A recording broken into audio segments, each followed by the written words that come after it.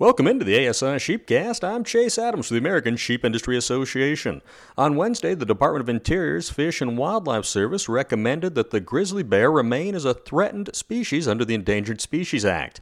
This finding comes after the completion of a 5-year review by the service, which concluded that grizzly bears enjoy a strong, durable population and that the primary factors related to past habitat destruction and modification have been reduced through changes in management practices.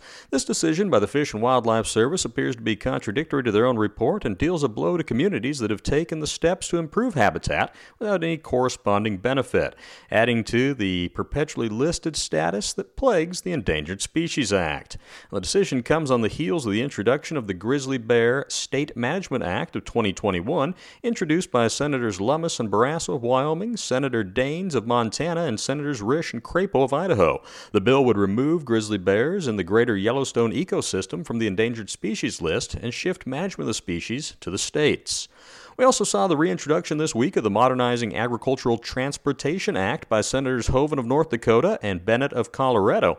The act aims to reform the hours of service regulations under the Department of Transportation and delay enforcement of the electronic logging device rule until the needed reforms are proposed by the Secretary of Transportation.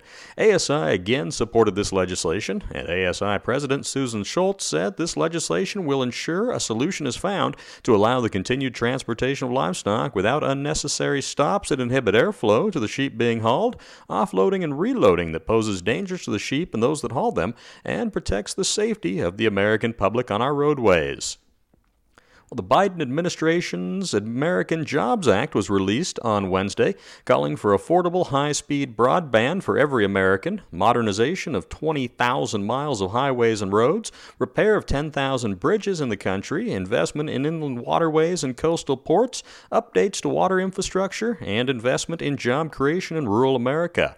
The plan would be partially paid for through several proposed changes to the tax code, including raising the corporate tax rate to 28%.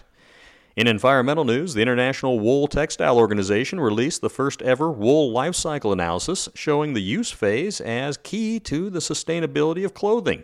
This new research shows the sustainability of the wool industry and wool apparel as opposed to fast fashion and is a critical piece of the evidence in support of our industry's role as a steward of our natural resources and environment. The full study can be found at iwto.org.